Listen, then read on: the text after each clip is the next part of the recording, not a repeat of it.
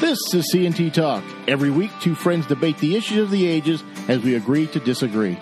It's never politically correct, but it's always entertaining. Join us tonight so you can sound knowledgeable at work tomorrow. We're smacking you upside the head with a hammer of truth. Welcome to the show. Hello. I'm not with Tony again, but I wanted to share some sports insights that these aren't novel, I'm sure. I haven't talked about sports a whole lot in this football season. I don't think I've talked maybe once about football. So I've been watching my pitiful Pittsburgh Steelers, and I'll get back to the my part in a second. Just look horrid. They just look terrible. The team doesn't seem like they have a clue what they're doing at any phase of the game at all. They've somehow won 2 games, and I honestly don't know how. They should be 0-8. There's no reason they're 2-6 other than 2 other teams had to be worse that day. But it got me thinking as I'm watching that game and I'm watching college football. We spend a lot of time rooting for laundry. And that's a simplistic way of putting it, but can you tell me who the punter was for your team 15 years ago? Whatever team you root for, college, pro, doesn't matter. 15 years ago, who was the punter? Who was the center? Who was the left guard, offensive left guard? The reality is you don't know. You know some of the bigger names, but you don't really know much about them other than what you've seen portrayed. So some people would say, well, I know Aaron Rodgers because he's been in the league for a long time and he's a great player. His personal life, odd, but he's a good player. Ben Roethlisberger, same thing. Tony Romo. You know the quarterbacks that stick around for a period of time, but you don't tend to know most of the other people. Sometimes you know a running back if they're around long enough and are successful enough, but I would say that most people, even if you're a diehard fan of your team, I can't tell you who the punter was for the Pittsburgh Steelers 15 years ago. I have no idea. I'd have to look it up. And after I looked it up, I still wouldn't care. Because it's interchangeable. You're rooting for the laundry. You're rooting for the jersey. And when it comes right down to it, is the jersey making you happy? I can tell watching the Steelers, it's not making me happy. I don't know that it's making me sad, but it's not making me happy. But I noticed some things yesterday as I saw the Steelers. I say my team, and we'll get into this here. You hear a lot of people say my team as though you're part of the team or you own the team. I've never met an owner, and I've never met anybody who played on the team of which they were speaking. I have met some professional football players. I worked with a couple, but they didn't really talk about it as their team. It was just the team. So this possessiveness of fans is a little odd, to say the least. And it can be pro and college. It doesn't even matter what level we're talking about. It's my team. Now, if your alma mater is playing, maybe it's our team, possibly. It's not my team unless you played on it. And even if you're not currently playing on it, then it's not my team. The other part that is a little odd, and everybody takes this differently, is buying a jersey. Not care what sport it is, but grown adults wearing the name of their team on the front and somebody else's name on the back is odd if you think about it. Why are you wearing somebody else's name? It's not your name. You had nothing to do with it. You bought a jersey. Why did you buy a jersey for a player who isn't you? Now, if your name's on the back and that would be the number you wore, whatever sport you played, okay, maybe. But when you're walking around with Troy Polamalu's jersey on, you're walking around 43 Pittsburgh Steelers jerseys, it says Polamalu on the back. Unless you're Troy Polamalu or a Polamalu family member, why? He can be your favorite player. Why are you wearing his jersey? Now, the NFL doesn't want to hear this. College sports don't want to hear this, especially football. I don't need to buy your jersey to watch the sport. Then you make a lot of money on jersey sales. There's outsized numbers. You look at the NBA jerseys, they try to determine how popular somebody is by how many jerseys are sold for that player. It doesn't mean they're good players. It just means they sold a lot of jerseys.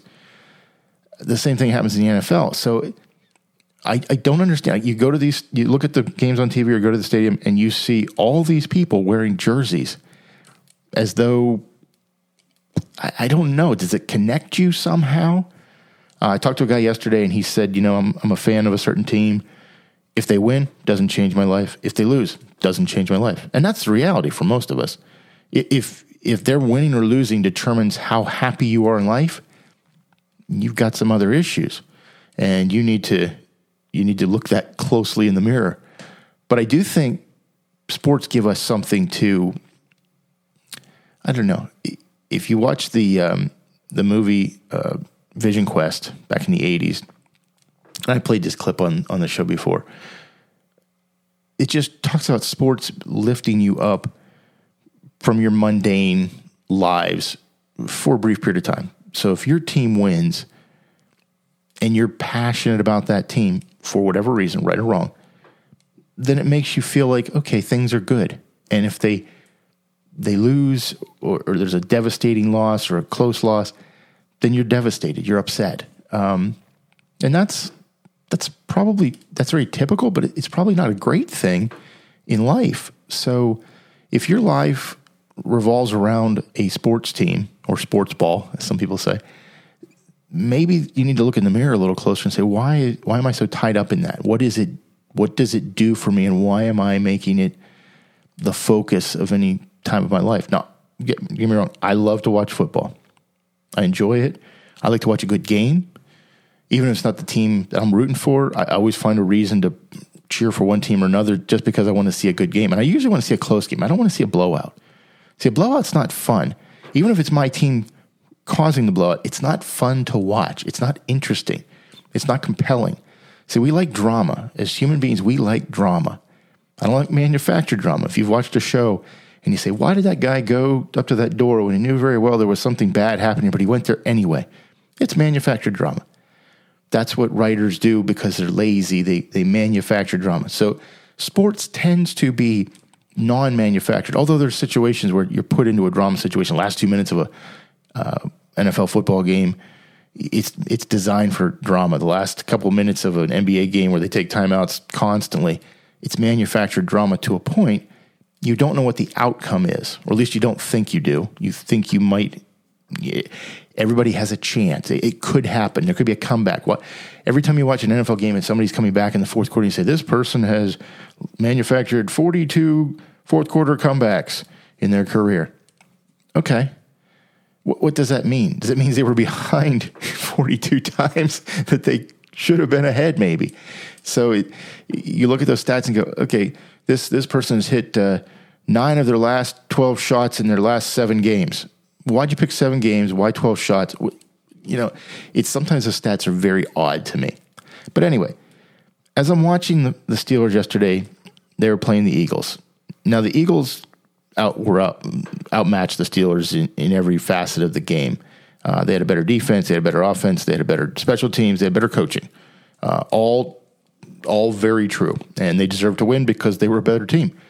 And if the Steelers played them 17 straight times, they'd probably lose 17 straight times. But what I noticed was, and you can probably see this in your life, and it doesn't have to do with sports, but it's just when somebody feels inferior, especially men, they get chesty. And by that I mean they pump up their chest and they stick it out and say, I'm tough. You got to respect me. And the people who know they're good at something don't usually feel the need to tell you how good they are at something. Their actions speak for them. They don't need to say anything. I think of Barry Sanders when he would run in a touchdown for the Detroit Lions and he would place the ball at the end zone. And I think I've talked about this on the show before. It's act like you've been there before and act like you're going to be there again. It's not a look at me moment. It's this was my job and I did it. Now that's not great on TV because for some reason the fans just get hyped up when somebody rips their helmet off and starts screaming or posing. I don't. Now I'm probably the odd one here, but I don't get any joy out of seeing somebody make a fool of themselves doing a dance or crawling through on an army crawl on their stomach and throwing a grenade. None of that. You're not at war. You did your job. So if a defensive lineman or a defensive end sacks the quarterback, they get up and start pounding their chest and screaming and looking at the crowd. But that's what you're supposed to do. How about all the times when you don't do that, when the quarterback runs past you, the running back runs past you? Do you go, my bad, I'm sorry, that was me? No. You act like, well, that didn't happen. So you shouldn't be chesty when you do something well that you're supposed to do. Now, if it's above and beyond, you've all seen some catches in the NFL or college or even high school. You've seen catches, you go, wow, I don't know how they did it. That was amazing. But just doing what you're supposed to do isn't worth clapping for necessarily. It isn't worth getting up and getting all excited. You got a first down and you put your arm out and go like that. Well, why? We don't need your help. I was watching yesterday and I saw every time a player would get near the end zone, his teammates would put their arms up like they scored a touchdown, as if the refs were looking at you for confirmation of what they were going to call. Or you see coaches going screaming at the ref. That was something. Maybe this happens. I only know one professional NFL referee, and he says this doesn't happen. Maybe it doesn't. Maybe it does. Have you ever changed a call because a coach or a player or the fans screamed at you to change the call? Now, it's human nature. You say, I messed that up. I have to it's a judgment call sometimes. I maybe have to go a little lenient on the next thing or call something else as a makeup call. We hear about that. He's telling me that doesn't happen. They don't do that. Every call is individual, and you don't think about the previous calls. Human nature would tell me you're probably not being completely honest about that. But okay. But why does every player, every coach, every fan scream at the refs like that's going to change it? That's a touchdown. That's a touchdown. How can you not see that, ref? Holding, pass interference, whatever. I get tired of the constant anger and vitriol shoveled at people. I don't need to see a player tell me when it's first down. It doesn't matter if you think it's a first down. It only matters if the referees think it's a first down. I don't care if you think it was a charge. It only matters if the referee thinks it was a charge. Okay? So you screaming about it doesn't in any way cause it to be true. But you scream, and the fans are some of the worst. They will scream and throw things and go into apoplectic fits because what they think should have happened, and again, they're all biased. Don't forget this. They are biased beyond belief, and a lot of cases probably liquored up. They make an assumption that, well, you can't possibly go, you're cheating me. Talk to a fan of any sports team. Say, my team has had to go on the road 3 weeks in a row. That's an unfair schedule. Okay. And then you get to be home for 6 games. So what's your point? We hear this all the time in college football, especially. Well, we had to start the season on the road again for the 5th straight year. Yeah, but you had 8 months to recover from doing it before. It's not that big of a deal.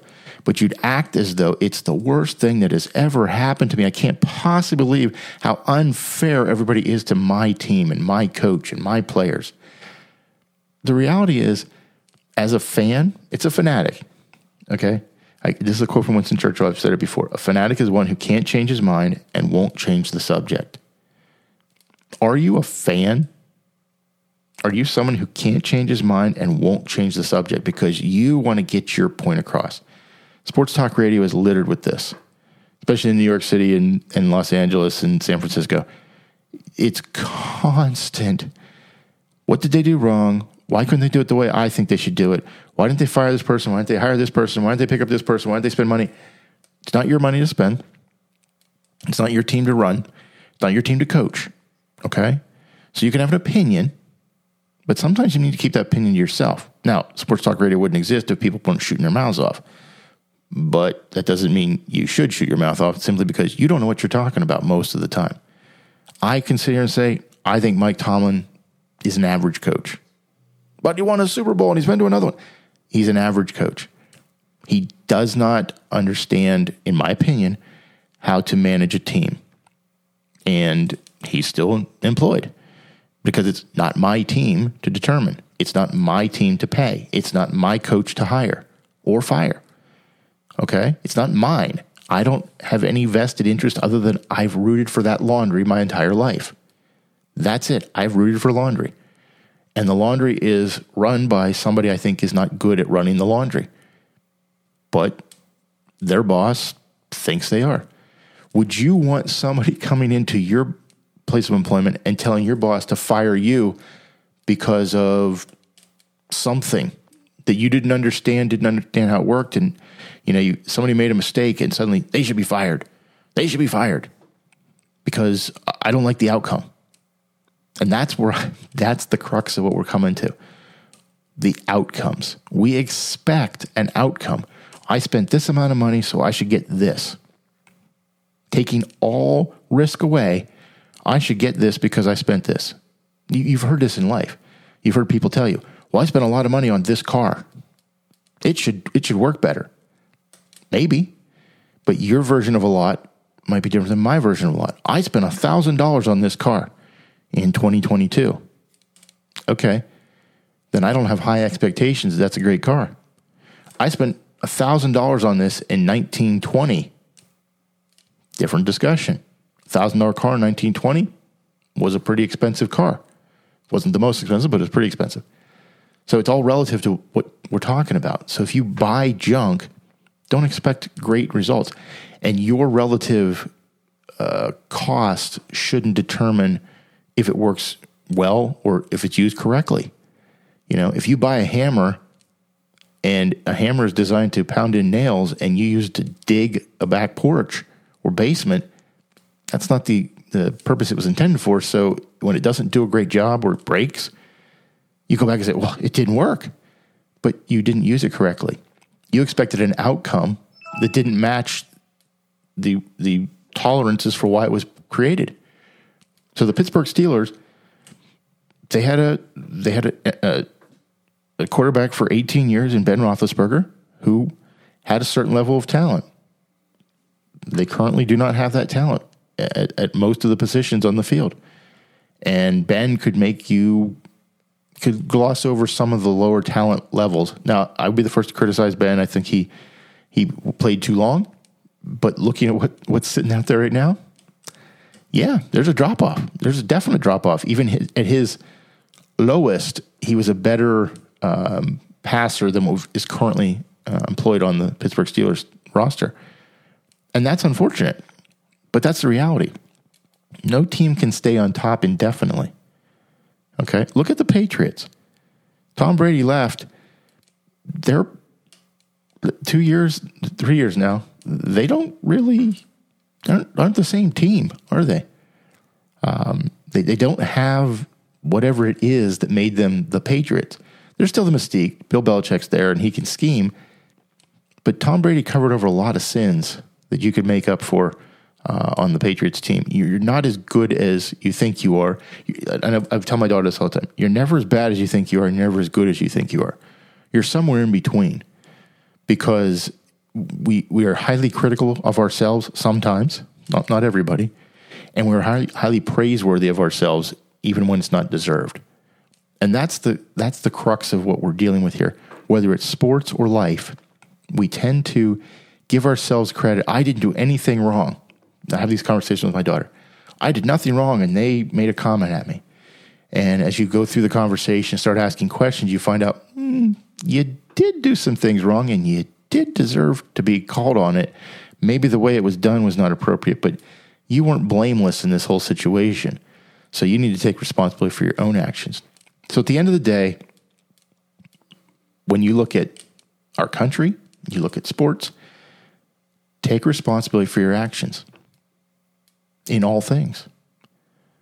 People will forgive you if you're genuine and apologetic, truly apologetic, not politician apologetic, but actually sorry for what the outcome was. The outcome and the actions. And sometimes it's more about the actions. Did you apologize because you got caught, or did you apologize because it was wrong? What you did was wrong, even though nobody called you on it? See, that's the more potent apology, in my opinion, is the one where you have apologized because you wronged somebody. Not because you lost your job over it, not because you got caught, not because you went to jail. You can be apologetic for all those things, and you should be. But if you're apologetic because you harmed somebody, you wronged somebody with your words, with your actions, that's the apology we need. That's what we want to see. And not to talk politics more on this, but politicians are lousy at this. They only apologize for things that they can't blame somebody else for, or apologize for things that they know that they're not going to be able to skate on, so they fake apology. And then pretty soon they're back to whatever it was that they did before, because we have short attention spans. But from a sports perspective, it saddened me a little bit yesterday watching that, because I'd come to that realization that I've been rooting for Laundry all my life. Sometimes the Laundry wins and sometimes the Laundry doesn't win. And should my life really revolve around any of those things, is my life better off when the Steelers win the Super Bowl? I don't see any of that money. I see no glory from that. I just say, hey, yeah, the team I root for is another Super Bowl. And when they lose, does my life change? No, I don't go yell at my family because my team lost. I could talk about the Michigan Wolverines and the Tennessee Volunteer football teams. They're both undefeated. They're on a collision course. Tennessee's going to play Georgia on Saturday, and Michigan's going to have to play Ohio State at the end of the month, end of November. I don't know what's going to happen there. Somebody asked me the other day, well, what if Michigan has to play Tennessee? I said, if it's in the championship game, I win either way, because one of the two teams that I am passionate about won, and the other one lost, but one of them won. So I'll take that over both of them losing, right? And that's still better than, but they both can't win. They both can't be national champions. It's going to be one or the other, or maybe not even either one.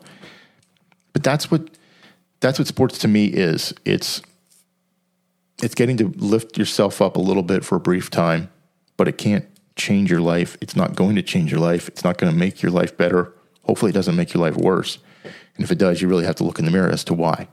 So I just wanted to share that because it made me ponder things yesterday, because it really wasn't much to watch in the games, so there wasn't a whole lot other than pondering as I sat in the lazy boy and thought about what that meant for the future of the team. I'll leave it at that. We shall see if Tony and I can get back together soon. He's been unavailable and I've been unavailable. It's just been a very busy time for both of us, so hopefully we can get back together very soon. Thank you for joining us. I'm Chad. I'll talk to you later. Bye-bye.